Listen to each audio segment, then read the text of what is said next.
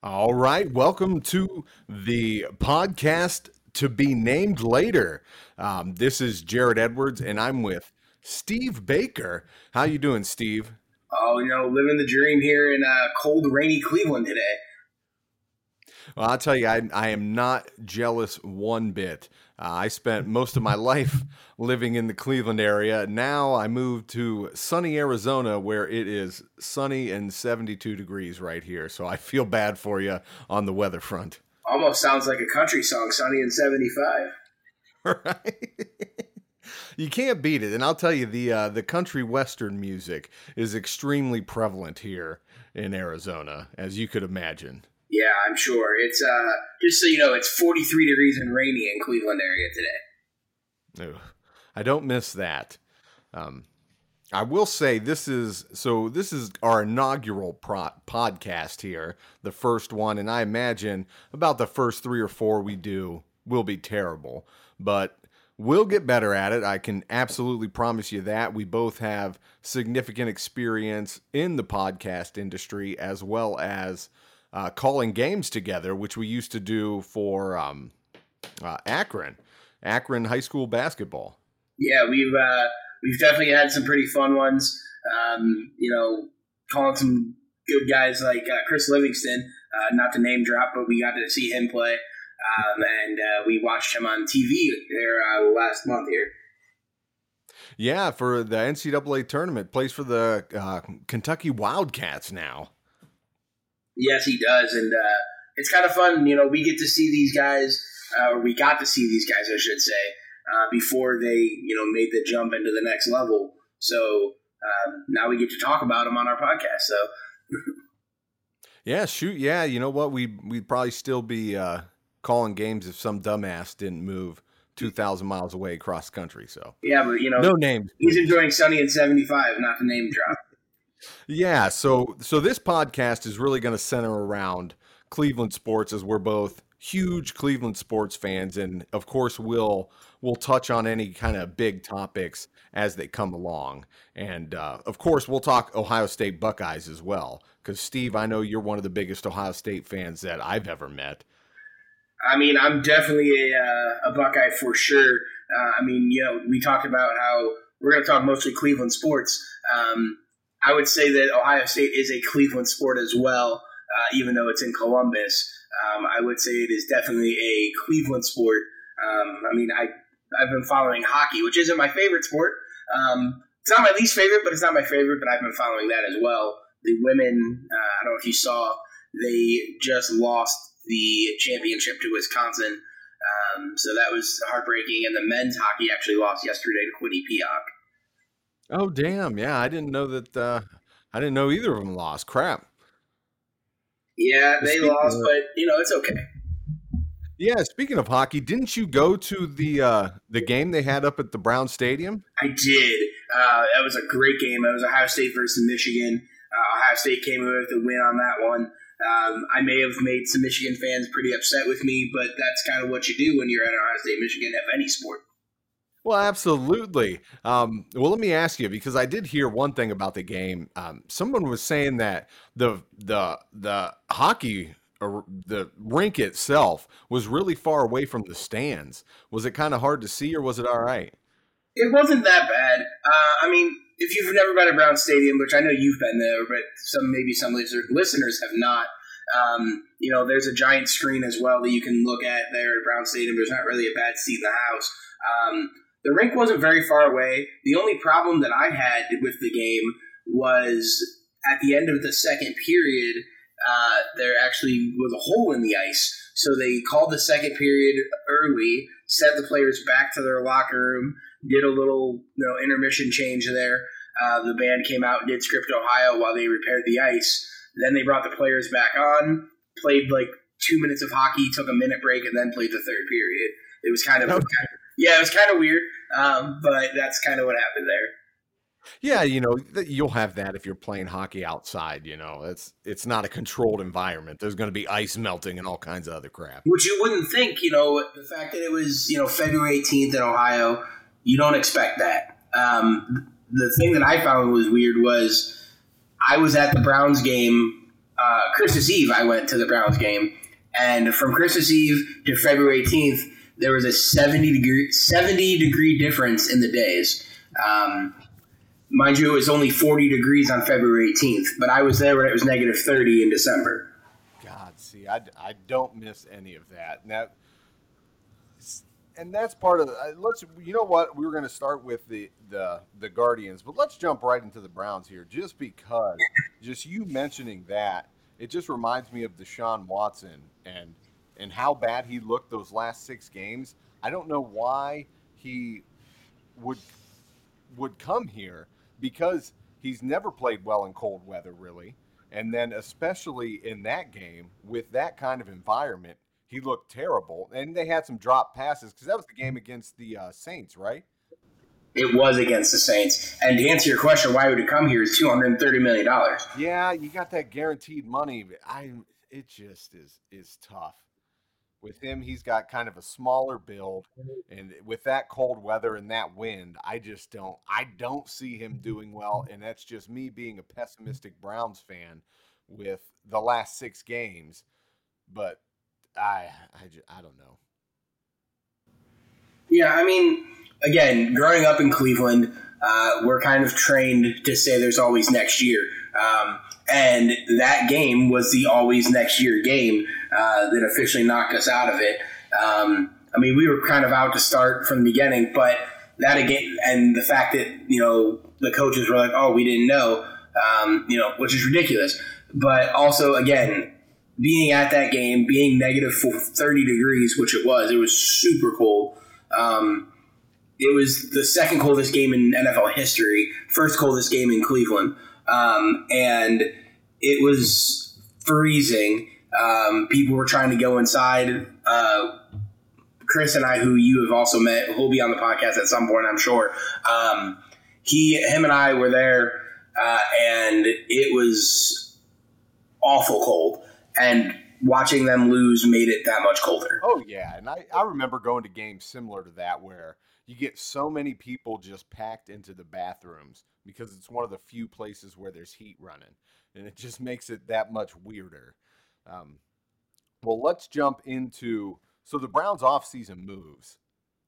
So they picked up Jim Schwartz as a defensive coordinator, which, they absolutely needed. Joe Woods was terrible. The defense was terrible.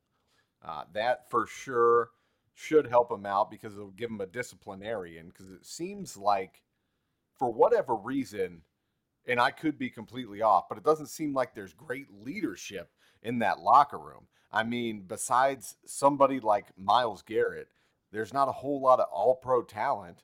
I mean, just what's his name? Denzel Ward's supposed to be, but he's often injured, and he hasn't really played up to his talent level in the last 2 years, in my opinion. Do you think Schwartz is going to make a hell of an impact, Steve? I mean, I do.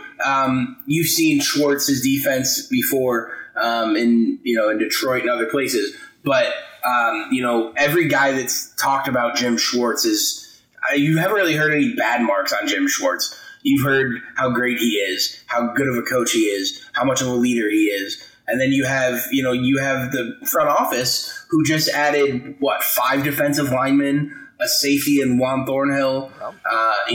So I mean, they're adding all these pieces that were a glaring hole for the Browns this past season. Yeah, absolutely. You said the defensive lineman they added, Dalvin Tomlinson, who was the big pickup, a defensive tackle from Minnesota, which he's good against the run. He used to be really good against the run about 4 or 5 years back, but he's decent enough now, and he's what you need. You need big, fat guys to clog up the middle because you gave up a historic amount of rushing yards last year.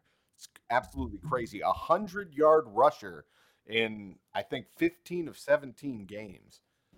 Yeah, and one of them being a rookie who nobody knew. Yeah. It just seemed like that was the case all year. And then you mentioned Juan Thornhill. Hopefully he's just going to take the place of John Johnson. In which I think, if you look at the whole of it, that kind of looks like a disappointing signing. Not Juan Thornhill, but the John Johnson signing, because he didn't do a whole hell of a lot here. He sent out Yeah, I mean, crappy tweets, of course, because that's what people do in Cleveland, apparently, when they get a little disgruntled. But I don't know. Hopefully, Juan Thornhill will do a lot better. And he brings a Super Bowl pedigree, which Jim Schwartz does as well, because Schwartz won with the Eagles. absolutely. And like I said, you have guys who are on other teams who were praising the signing of Schwartz to Cleveland. Which is always good, because you know what? That helps you bring in more talent. Because we all know the Browns don't have draft capital now, because No, it brings you to they actually just traded their second round pick to bring in a much needed receiver in Elijah Moore. Elijah Moore, which I don't know. I mean, I haven't heard a hell of a lot about him from the Jets, because he was disgruntled last year and sat out the end of the year. So maybe you can enlighten me a little bit more on Elijah Moore, Steve. Yeah, and I have some friends who are Jets fans. So I asked him. I said, "What's the news on Elijah Moore? Is he any good?" And this is what he said. He was hurt his first year, not much production last year, but blames the quarterback for it. Moore, he was upset with quarterback situation. He did tell the OC to go fuck himself. We can say that because we're on a podcast, so we can say that. So he told the OC, and then he asked for a trade midseason. There were a lot of problems, so that's fine. Also, he believes that the Jets like that move of getting that draft pick so they could send it to Green Bay in order to get Aaron Rodgers. Also, he said that seeing Elijah Moore in the slot would be the spot for him, that he'd be a beast in the slot. He did a bit in New York, but was on the outside way more than he would like. So this is from, again, a devoted Jets fan saying that Elijah Moore should have played the slot receiver position. And as a Cleveland fan, I like to hear that, because you can put Amari Cooper and Donovan Peoples-Jones on the outside, put Moore in the slot position. Hopefully Peoples-Jones just has a good year this year. And you have David Bell, who can run those little tiny out routes as well if you go 4 wide. All right. So we're going to get into some Guardians talk, because as we know now, it's Steve's birthday on Thursday, and it is the Guardians season openers. They take on the Seattle Mariners at I believe it's a 9:45 start time for you, Steve. So that's going to be kind of a bummer. Is it 9:45? I thought it was 10:10. Oh, hell, it might be 10:10. I thought it was a 9:45. Let me look. They probably got to do all the pomp and circumstance and all that of the opening day, and yeah. So it'll probably end up being a 10:10 actual start. It'll probably be 10:45 by the time all the pomp and circumstance is done. Right. Well, so it'll be a late one. That's okay for me, because it'll start around 7:30, which I'm all right with, and I can get me in bed, and then so I can get up early for work the next morning. But so let's go over the Guardians, which we know were a playoff team last year, kind of a heartbreaking loss to those goddamn Yankees in the divisional series. But this year, they bring back damn near the exact same team. Yeah, I mean, they're bringing back a lot of the same guys, and they're even adding a couple guys to that already pretty good team there. Yeah, they brought in Josh Bell, who will hopefully give them power, because the biggest area they struggled in last year was they didn't have hardly any power at all. They hit the least home runs in the major leagues, but it's crazy because they also had the highest batting average. They just they get guys on base, and that particular brand of baseball, for whatever reason, just does not seem to do well in the postseason, because you're growing up the best of the best pitchers, and it's just hard to string 3 or 4 hits together against those pitchers. Yeah, I mean, and not only does Josh Bell bring that power to that lineup, but it also allows guys like Josh Naylor the chance to have a break, to, not have to play every game, to, maybe DH a little bit more, maybe go out to right field a little bit to, help that outfield. Although we do have finally some questions answered in our outfield, which has always been a question in Cleveland, I feel like. But we finally have some answers out there. But, you can give, again, those guys like Josh Naylor the chance to, get a break. You can have guys like, who am I thinking of? I can't even think. Not Jimenez. Outfielders, you got Oscar Gonzalez. You do, but so Oscar is great, and he obviously had that big hit with Sandy Alomar's belt last year. But a lot of people are in Cleveland. A lot of the buzz, and I know you're in Arizona, so you may not. I mean, you may get some of the spring training buzz out there. But a lot of the buzz around Cleveland is Oscar Gonzalez going to have a sophomore slump? There's a lot of questions with him. Stephen Kwan is locked up left field. We know that he's locked that up. And guys like Will Brennan, who are on the opening day roster, came on late last season and going to have a chance to really get some playing time out there as well. With whether it's in center field or in left or in right field. I think left field again is locked up there. But again, that's what I was thinking. Giving guys like Gabriel Arias, he could go out and play. He could go out and play some outfield as well, and get some at bats as well, and not have to sacrifice the middle infield to get him some at bats. Oh yeah, and that's why I like this Guardians team, because very aware of the worries for Oscar Gonzalez, because you think he comes up and he's such a spark plug last year, and he played 90 games and he hit very well. Had 11 home runs, hit over 260 last year, but he struggled in spring. He's really struggled in spring. So if I'm the Guardians, and that's why they left Will Brennan on the roster, that's why they left Gabriel Arias, and they gave him time in the outfield, because he's an infielder by trade, and he's a great infield fielder. But you give him outfield experience, because we're unsure about Oscar Gonzalez, and especially Miles Straw. That's my biggest key going into this year is, will Miles Straw be down hitting 212 again next year? Because if he is, he's not going to be on the major league team. And it's defensive guy. He's a Gold Glove winner. Gold Glove, yeah. But if you can't hit, you can't hit. And Will Brennan has a track record of hitting through every single level he's ever played at, and he will take that center field position if Miles Straw does not hit well. Yeah, and that's the thing is, you have a Golden Glove defender, but again, his average is so bad. Like, he can't hit the ball. He had some games last year where he came alive and had some big clutch hits, which again, as a team, they did that. Like you had said, they're not a power team. They put the ball in the right place. They put the ball in play, and that's what you need to do. But again, you need some guys like your Josh Bells, like your Josh Naylors even, who can hit the ball. Yeah, you got to have these guys get over 20 home runs this year, and they very well could. If Oscar Gonzalez continues what he did last year, he could be a 20 home run guy. I expect Josh Naylor to have over 20 home runs this year. Of course, Jose is good for that. Andres Jimenez had over 20 last year. The other big question mark coming into the season is your catching position. Yeah, you have three of them on the roster. Got three of them on the roster to start, which is kind of unheard of. But the reason they bring in three, or they have three on the roster, is because you brought in Mike Zunino, who had a terrible year last year, is plagued with injuries, only played 30 games, did not have a good year.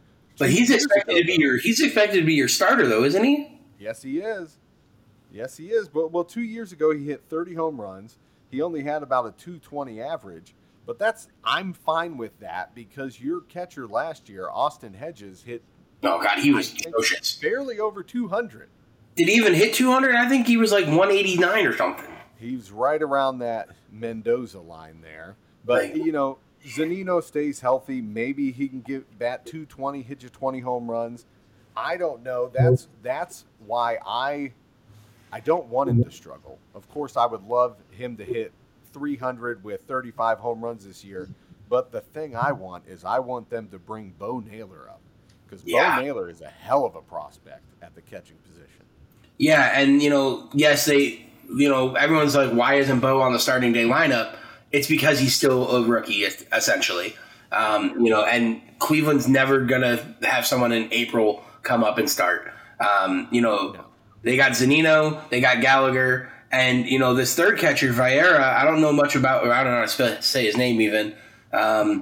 But they're talking. I read today that he made that roster, but it's not official because he may be involved in a sign-and trade deal with somebody. Yeah, basically they told him, hey, we're going to keep you on the opening day roster, but if we find a better option, you're not going to be on the team. Yeah. I guess that kind of sucked, but you're a Major League Baseball player. It's still fantastic to even be told that you're going to be on the opening day roster. I don't care what anyone says. Yeah, okay. I mean, what's league minimum? More than I'll make in my lifetime. Oh, absolutely.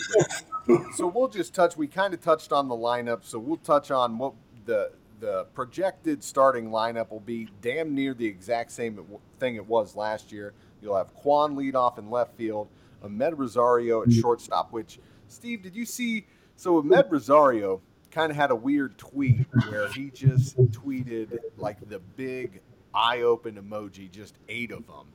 And people on Guardians Twitter were kind of speculating, are they going to extend Rosario, which I'd be okay with. But for whatever reason, there's a big backlash against Ahmed Rosario at the shortstop position just because the Guardians are so loaded with middle infield prospects. Yeah, I mean, they are. And that's the thing is, if you look at the top 100 prospects according to MLB, we have like 19 of them or something crazy like that. Yeah, I think we have the third most because it's the Orioles and then the Dodgers and then the Guardians. The Guardians have the third most. It's stupid. It is, but you got Rosario that's second. Ramirez going to be in the 3-hole. Ramirez is standard. As long as he doesn't get hurt, you'll get the same thing out of him every single year. Love that dude. Cleanup, the new guy, Josh Bell. Expect a lot out of him. Josh Naylor in the 5 slot. Oscar Gonzalez 6. Andres Jimenez batting 7th. I don't love it because he's an excellent player. He's an all-star. I feel like he should be higher up in the lineup, but probably going to hit 7th. What's that? Well, who do you switch him out with, though? I don't know. And everything I hear, because people for whatever reason don't like Ahmed Rosario, so they want Jimenez to hit 2nd and Rosario to hit 7th. But Rosario's faster, so yeah. I like him in the 2nd hole. And he just gets on base more. I don't know. People are weird. They just love to bitch about anything. Yeah. And then Zunino will be your 8 guy. And Miles Straw, they like him in the 9 slot. He's quick. Supposedly he gets on base, which, by the way, Straw has hit well in spring training. It is spring training, and you can't ever take that into consideration. But he's hit .355 in spring training so far. So, but I mean, there is a little light there. If we can get him on base, and he can, I mean, how many steals did he have last season? He only had 19, which I'm extremely disappointed in. I feel like it was more than that. Right? You would think. I don't know, but he wasn't on that base that much to steal. That's the thing.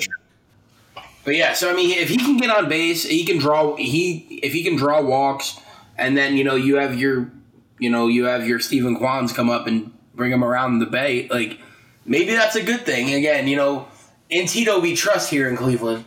Like he obviously knows what he's doing, and that's a really good thing. So, and you in your lineup there, you had Josh Bell and Josh Naylor. Who do you have playing first base, Bell or Naylor? I have Bell. Now, is that going to be a thing where they're going to rotate them? Yeah. I think a lot of the time they're going to switch back and forth. More than likely, I'd say probably 130 games, they'll have them both in the lineup, and they'll just rotate in and out, first base, DH. The other bit, you'll see Gabriel Arias play more against left-handers than anybody else because Naylor struggles against them. But the Guardians are kind of hoping and saying that a lot of his struggles last year against the left-handed pitching was due to his leg not being fully healed from when he injured it 2 years ago. Yeah, and the great thing about Josh Bell is that he's a switch hitter. Yep. So it doesn't matter. You throw right, you throw left. He'll go to the other side of the plate and take you to town. Shoot, yeah, and they kind of signed him on I think he got a 3-year deal, but it's more or less just this year. Kind of prove it. If he hits really well, he's got an option to leave, which I hope he does. I hope he hits 275, 35 home runs, and the Guardians can't sign him next year because he hits so well. So that would be great. He has a 2-year, $33 million deal. Okay, 2 years, $33 million, and I know he's got a player option to and a player option, and yeah. Well, okay, so the starting rotation is going to be the exact same as last year. Nothing really to add to there. You got Shane Bieber starting. Tristan McKenzie, though, did you see Tristan? They pulled him yesterday. Yep, pulled him yesterday after one inning. That's Sunday's start. They said it. Go ahead. They said it was precautionary. So they haven't really released what it was, I don't think. But they said it was precautionary, that he should be good to go for the season, is what I read. Yeah, right arm tightness, which if it's me, I just wouldn't pitch him the first series against Seattle. I'd give him an extra week off because they have Hunter Gaddis up. He's going to be in the bullpen, and he's kind of a starter. He started a couple games last year and was absolutely terrible. So I don't kind of want to give a gimme to Seattle, but I just kind of hold him out because if anything, because it was just arm tightness in his pitching arm. Yeah. Just sit him out. Let him get an extra week rest. Put Hunter Gaddis in there. It's not going to disrupt too much. It'll be okay. So you got Bieber starting the season. McKenzie's going to be your second starter. Cal Quantrill, who had a great year last year. And Steve, he's never lost a game at Progressive Field. I know. It's awesome. Right? That's insane because he's pitched for the better part of 2 years with the Guardians. I love it. It's just nuts. Every home series, I expect to see Cal Quantrill on the mound. Absolutely. We got 4 and 5 starters. Not going to blow anybody's socks off. Aaron Savali and Zach Plesac. As long as he doesn't come to the mound. Yeah. But I don't know. And I don't know. Plesac is a fantastic athlete. He's just kind of a head case. I mean, Cleveland knows how to find head cases. Look at Trevor Bauer. Look at Mike Clevenger. We can go down the line. Albert Bell. Doesn't have to just be pitchers. We got them. But, I mean, like I said, Plesac, how do you punch the mound and break your arm? Like, what? Broke his hand, didn't he? Yep, broke his hand. Broke a bone in his hand. It's just... Trevor Bauer was playing with drones and threw a ball over a center field wall. Like, come on. It's just kind of the dumb, unlucky injuries that you always hear about in baseball. It's just wild. Savali, though, I think Savali can have a decent year. He was plagued by injuries really bad last year, and then he had just that god-awful outing in Game 5 against New York, which kind of just made a bummer of everything. Yeah. The starting lineup should be good. The starting rotation. The thing that is wildly intriguing about the Guardians this year and their starting rotation is not the people who are going to start the year on it. It's the two guys that could come up and just make a hell of an impact, and that's Daniel Espino, who is their number one prospect in the system, and I think he's number 6 overall in Major League Baseball. He just has a rocket arm, 100-mile-an-hour fastball. His strikeout numbers are insane, Steve. He pitched 18 innings last year. Guess how many strikeouts he had in 18 innings pitched? 18 innings. So that's this is double A. Right. So I'm just trying to do some math. So 18 times 3 would be what? 24? 18 times 3? I don't know. I'm terrible at math, but I know it's not 24. 44, I think. 34. Something, I don't know. Math is hard. Anyway, he had... I'm going to say he had 27. 35, man. 35. 35 strikeouts in 18 innings. That's damn near 2 an inning. That's insane numbers. Like, I understand that's AA, but that's crazy. And he was looking good this spring. He ended up injuring his shoulder. I think he had like tightness in his shoulder or something like that. So they shut him down, and he'll be down until mid-April. But they said once he comes back, if he's feeling good, he is going to make his debut this year on the big league team. And I absolutely cannot wait. So he's one of the ones I'm looking forward to. And the other is Gavin Williams, who's also a starting pitcher. Also insane strikeout numbers. He pitched 16 starts last year in AA, had a 2.31 ERA with 82 strikeouts in 70 innings. These guys are going to be great. So looking at MLB.com, Daniel Espino, he's this number 16th ranked prospect right now. 16. And then you just said is Gavin Williams, another right-handed pitcher. He's ranked 42nd. And then 51, we'll go through the top 100 real quick. So 51, you have George Valero, who's an outfield prospect, which, again, we talked about the outfield. Steve, be on the lookout for him, because if those two guys we were talking about earlier, Miles Straw and Oscar Gonzalez, struggle a little bit, Will Brennan's right there, and then George Valero's right there, because he has excellent power. Yeah. Then you have 64, you have Bo Naylor. 65, you have Tanner Bibby. So that's 3 pitchers in the top 65 in the Guardians franchise. Then you have a shortstop, second base, so a middle infielder in Brian I don't know who that is. Rocchio? Brian Rocchio. Yeah, sure, that guy. He's there. 82, you have Chase DeLauder, who's another outfielder. Yep. And then that's it in the top 100 for the Guardians. But there's quite a few of them. Oh, yeah. And the guy you mentioned, Tanner Bibby, so they compare him very much to Shane Bieber, where Shane Bieber came in for the Guardians and was very good pinpoint control, but he didn't have a lot of velocity. The Guardians pitching staff is so good at getting the best velocity out of these pitchers. Now, Shane Bieber's declined a little bit, but he was up there at about 92, 93. He's dropped back down to the low 90s, right around 90 right now. But Tanner Bibby, he started only throwing about 85 to 90, and now he's up 94 to 97 with pinpoint control. I expect him in the next 2 or 3 years to be the one or two starter for this team. They're just loaded at the starting pitching position, which makes me think, I really hope that the Guardians are in position this year where they can make a very big trade at the trade deadline. Now, there's one guy in particular who will be a free agent at the end of the year, who's the best player in Major League Baseball right now, who more than likely will be available come trade deadline time. Do you know who that is? I don't. Shohei Ohtani.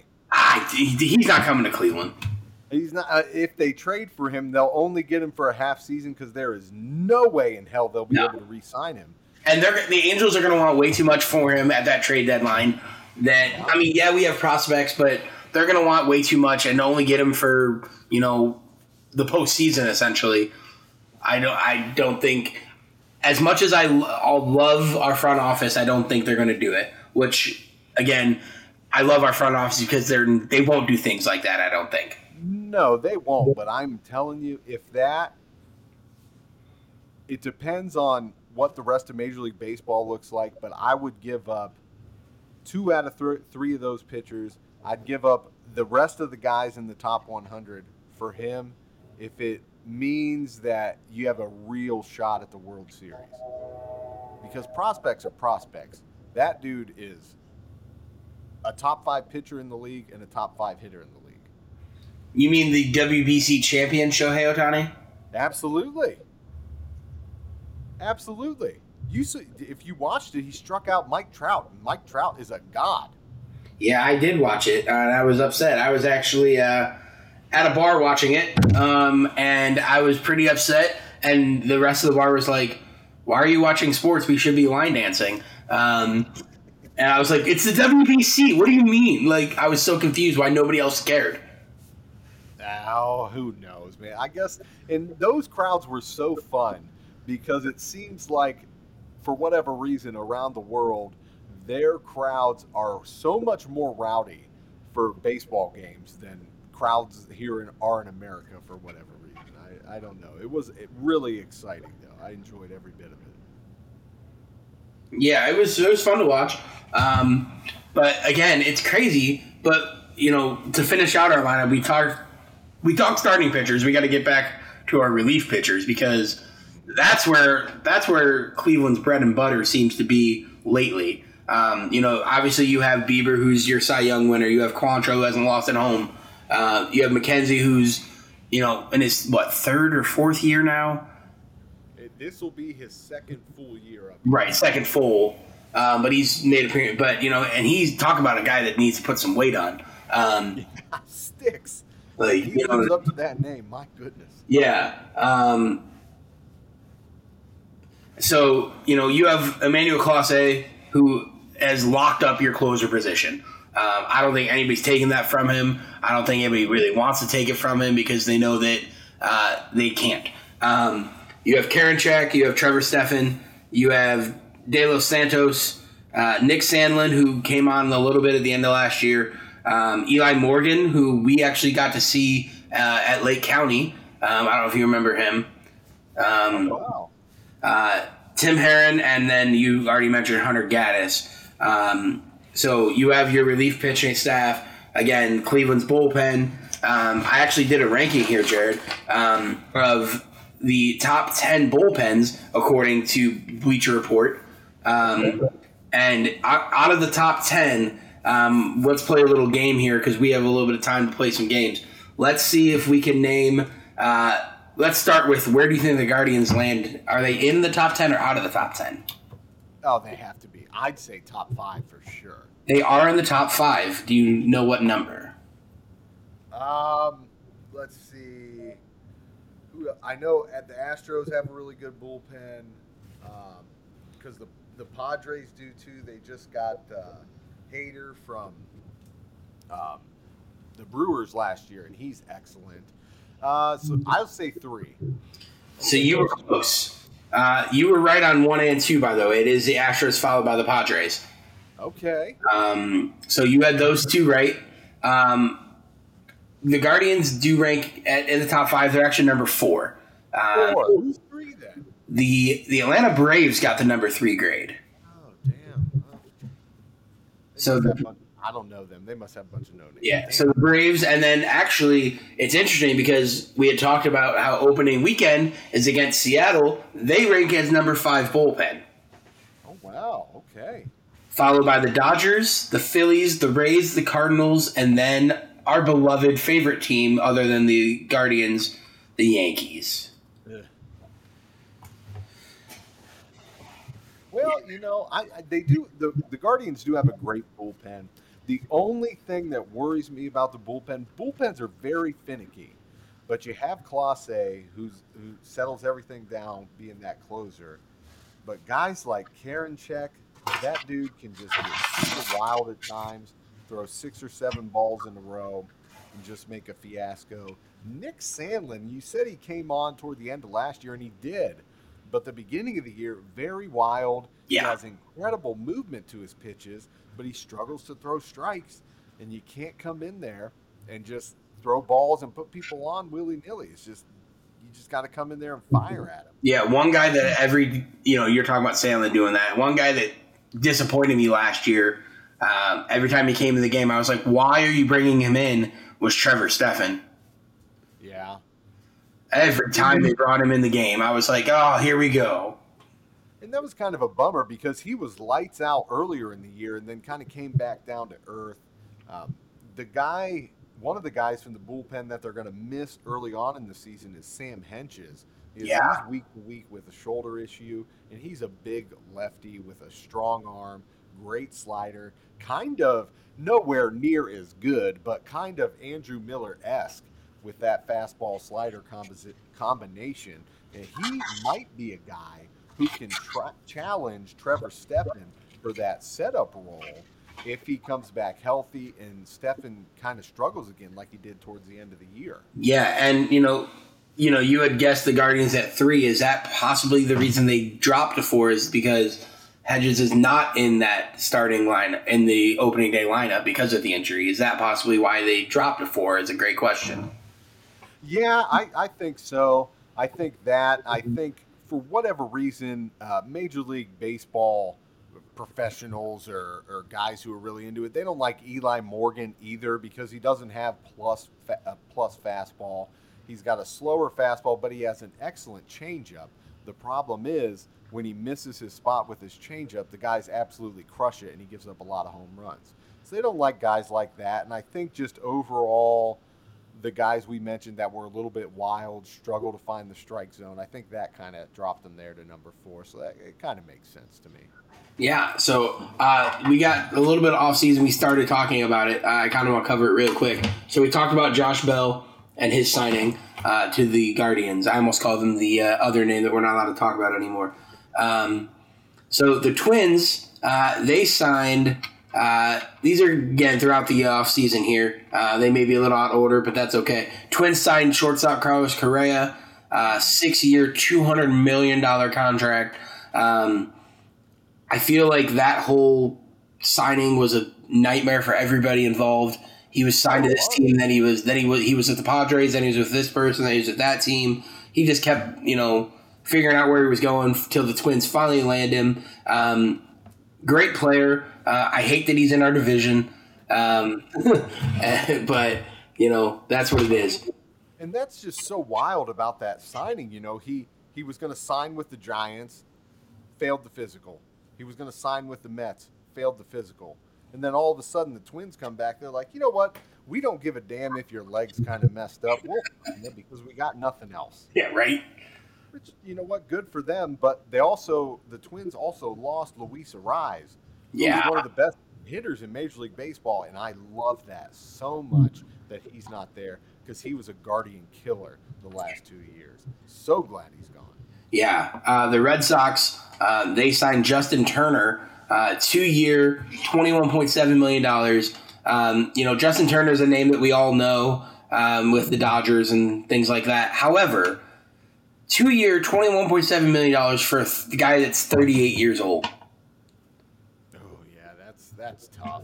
Good for Boston. Piss that money away. They haven't been really good in a couple years. I'll tell you, Steve, I hate Boston way more than I hate the Yankees, and I don't know why. I don't have a great reason for it. I just do. The Cubs, they signed a shortstop as well. A lot of shortstops signed this year. Dansby Swanson, 7-year, $177 million for him. Damn. Yeah, right? What a deal for that young man. The White Sox, this one, they signed Andrew Benintendi, 5-year, $75 million. And he's a darn good player, too. Yeah. Steve, I'm worried about the White Sox this year. I don't know about you. I said that last year as well, and they kind of fell apart.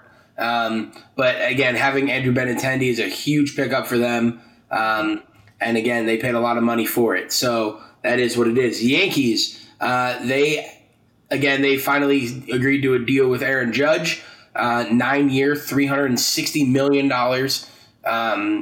which we all know how Aaron Judge is. And then they also added a pitcher in Carlos Rondon for 6-year, $162 million. And he's a good pitcher, but that doesn't worry me a lot. I mean, the Yankees are never going to beat the hell out of you with their pitching. They're just going to bash you down with scoring runs and everything. Yeah. The thing, if we go back to the White Sox for a second, the big thing with the White Sox to me is their biggest addition was losing that alleged old drunk Tony La Russa, because he is just, you could tell the game has passed him by and he just wasn't doing well, especially with all the pitch clock changes and everything in it. I think they might be a team to watch just for the fact that now they have a competent manager. Yeah. That's very true. Another shortstop added to the offseason here. And speaking of the Red Sox, I think he was with them at one point. The Padres signed Xander Bogaerts. Yeah. Now here's another one. We talk about Justin Turner being 38, 2-year deal, whatever. Bogaerts signed an 11-year deal with the Padres for $280 million, and he just turned 30. So they're locked in until this dude is 41 years old. Jeez, and it makes you. How much money do they have there in San Diego? My goodness, they signed Juan Soto, they signed Machado Jr., Machado, now Xander Bogaerts. Man, yeah, it must be nice. It must be nice. And that's the problem with having a no cap in baseball is you can give these guys just stupid amounts of money for stupid amounts of years and not even care because your owner's like, yeah, whatever. They don't give a shit. The Phillies, same thing. 30-year-old guy. They signed Trey Turner, 11-year deal for $300 million. Yeah, see, the age there doesn't bother me because, baseball players can play really well up until they're about 36, 37. That's when it really starts going downhill. But you said the Trey Turner one, Justin Turner. Yeah. 38 getting that deal. That's nuts. Yeah. And the thing that scares me about Philly is if they're all healthy in Philly, they have Kyle Schwarber, they have Trey Turner, they have all these big hit guys. Bryce Harper, JT Realmuto. That's what I'm saying. You just keep going. It's crazy. The Mets signed. So we'll get back to that. We'll go to the Rangers first. The Rangers signed Jacob deGrom, take him away from the Mets for a 5-year, $185 million, which I know some Mets fans are upset. They love deGrom in New York. Yeah, he's a great pitcher. That's a huge piece for them to lose. And then the guy that again, he been around, he's starting to turn into a journeyman kind of, is Justin Verlander. He signs with the Mets. 2-year, $86 million. Well, they kind of wanted to pair him up with Scherzer like they were in their early years in Detroit, which that's going to be a fantastic rotation there. But again, I feel like as much as I hate to say he's turning into a journeyman, he kind of has turned into that. Yeah, and that's perfectly fine. But a really, really good journeyman, you know what I mean? The guy won the Cy Young last year at, I don't know, how old is he, 39? Right. Speaking of Cy Young winners, I think it's on opening day there are 18 Cy Young winners or something crazy. I know it's in double digits. Maybe it's 14, like that are starting on opening day. Wild, man. It's going to be an excellent year in baseball. I'm so excited. I love the rule changes. I love the pitch clock. I love the bigger bases. Everything is just going to make these games more entertaining. They're going to just flow through. It's going to be a great year for baseball. Yeah, it's going to be awesome for baseball. I know we want to kind of wrap it up here soon, but I do want to touch about one thing because we had talked about it a little bit prior. We are a Cleveland podcast based, and we talk all sports. We talked football. We talked baseball. The one we didn't talk yet is basketball. And the Cavaliers clinched the playoff berth for the first time in the last 5 years. First time since 2018. First time without LeBron James that they've clinched a playoff berth since the LeBron era, and which means they don't have to worry about a play-in tournament. They're guaranteed a top 6 spot. Currently, they're in 4th. And I have the Eastern Conference Finals, or not finals, the standings, I guess. Yeah. So who's it looking like they're going to play? Is it still the Knicks? So, as of right now, I'll give you the top 10. I think I wrote down. So right now, the Bucks are in number 1 at 53-21. The Celtics are in 2nd at 52-23. The 76ers are in 3rd at 49-25, followed by the Cavs, who are currently in 4th at 48-28. Which, by the way, I think going into the season, their over/under number was like 37, so they blew that out of the water. The Knicks are 42-33 in 5th. The Nets are 40-35. The Heat are 40-35. The Hawks are 37-38. The Raptors are 37-38. And the Bulls are 36-38. That's your top 10. So, let's see. It'll probably be Cavs Knicks then, it's looking like. Well, it'll be a hell of a series. So, yeah, if it ends today, it would be Cavs Knicks. I'm okay with that. I'm okay with it. You know, put the Cavs in Madison Square Garden. I'd love to see that. Yeah, but we're only, we're nipping at the Sixers' heels to get that third place spot, which again would put us against the Nets at that point. I'd way rather face the Nets than the Knicks. My goodness.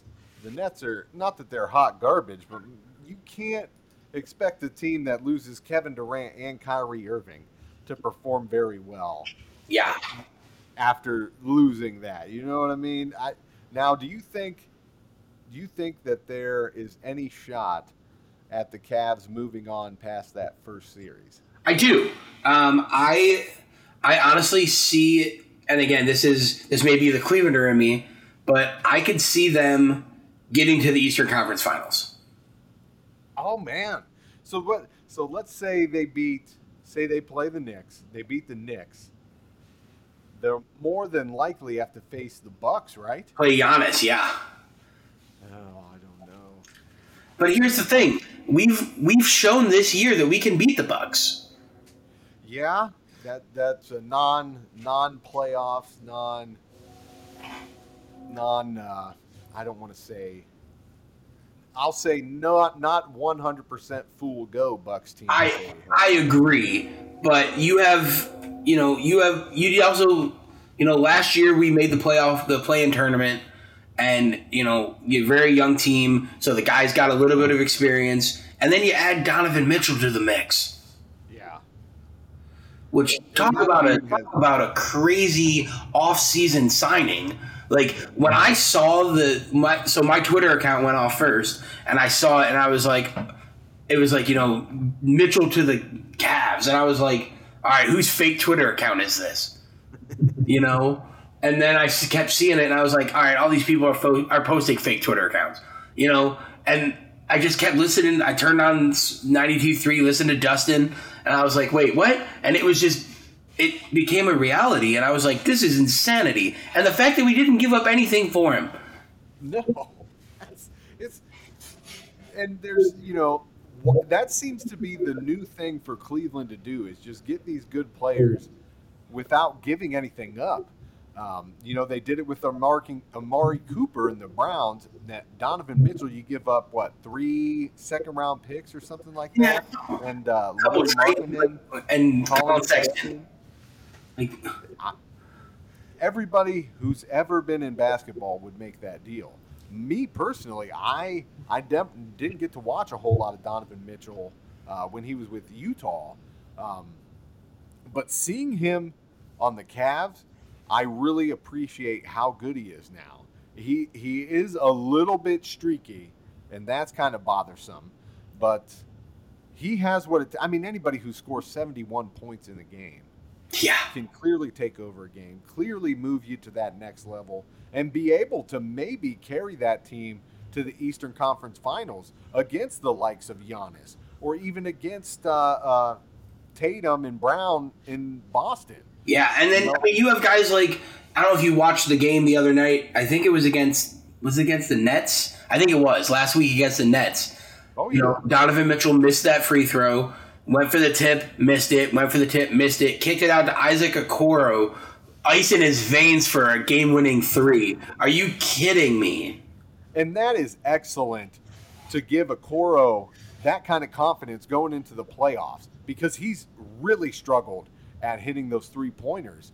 And that is the biggest thing that the Cavs need, is some guy who can hit those 3-pointers, because somebody's going to get left wide open with Darius Garland, Donovan Mitchell, and Evan Mobley getting most of the attention. Somebody's going to be left wide open. You just have to hit that shot. It's crazy. You just said 3 huge names.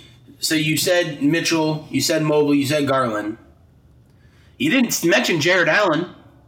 No. You didn't mention Isaac Okoro. You didn't mention Danny Green. You didn't mention, all these guys who can hit shots. Dean Wade, who's doubtful tonight, but he's sick today. You have these guys. Dean Wade can hit a three all day long. And why haven't they been playing him much? I know he's been hurt. He's sick? Yeah, he's sick. Jared Allen, speaking of injuries, tonight we have a lot. Raul Neto's not playing because he's a hamstring. Danny Green's not playing because he's in the health and safety protocol. Dean Wade's sick. He's doubtful. Jared Allen and Isaac Okoro are both questionable. Allen has a groin injury. Okoro has a knee issue. So, but you still have, Lopez, who we haven't talked about. You have Robert Lopez you can put in there with his crazy hair. Yeah, but he doesn't get a whole hell of a lot of playing time now, but I'm in the mode now where you got this locked up. You more or less just about have that 4th seed locked up. Get these guys right. We don't want any more dumb eye pokes like Jared Allen had a couple of weeks back. Just don't have anything stupid happen before the playoffs start. How many more games are there left in the season? Like 10? Yeah, I don't think there's many. I don't think there's very many. Let me look up real quick here while I got it. Let's see. Yeah, we're just get them healthy, get them rested, win a couple more games just to ensure you hit that 4th seed, because then you get home field advantage, especially against the Knicks, which it looks like they'll be facing, because Madison Square Garden's going to be going batshit crazy. You'll have a stupid Spike Lee there acting like it's the greatest team in the history of the world. Just get the home field advantage, get the guys in there healthy, let them take over, and you never know what can happen. Just get in the tournament. So according to this, we have a game tomorrow against Atlanta, in Atlanta. Then we have a home game against the Knicks, a home game against the Pacers, in Orlando, home against the Hornets, and that's it. 5 games, it seems like. 5 or 6 games. Okay, and looks like 4 of those will be wins. Orlando sucks. Atlanta sucks. So the Knicks on Friday could be a potential preview. I like it. I'm going to circle that one. Put it on the calendar. Hell yeah. And it's in Cleveland. Guardians Thursday. Cavs Knicks Friday. It's going to be an awesome weekend for Cleveland sports. Yeah, and then it's all TBDs, but it does say so April 15th, Saturday, April 15th, it says TBD at Cleveland Cavaliers round 1 home game 1. Okay. April 15th, put it on the calendar. So I think they've locked up at least the 4th spot. I don't think the Knicks can catch us at 4.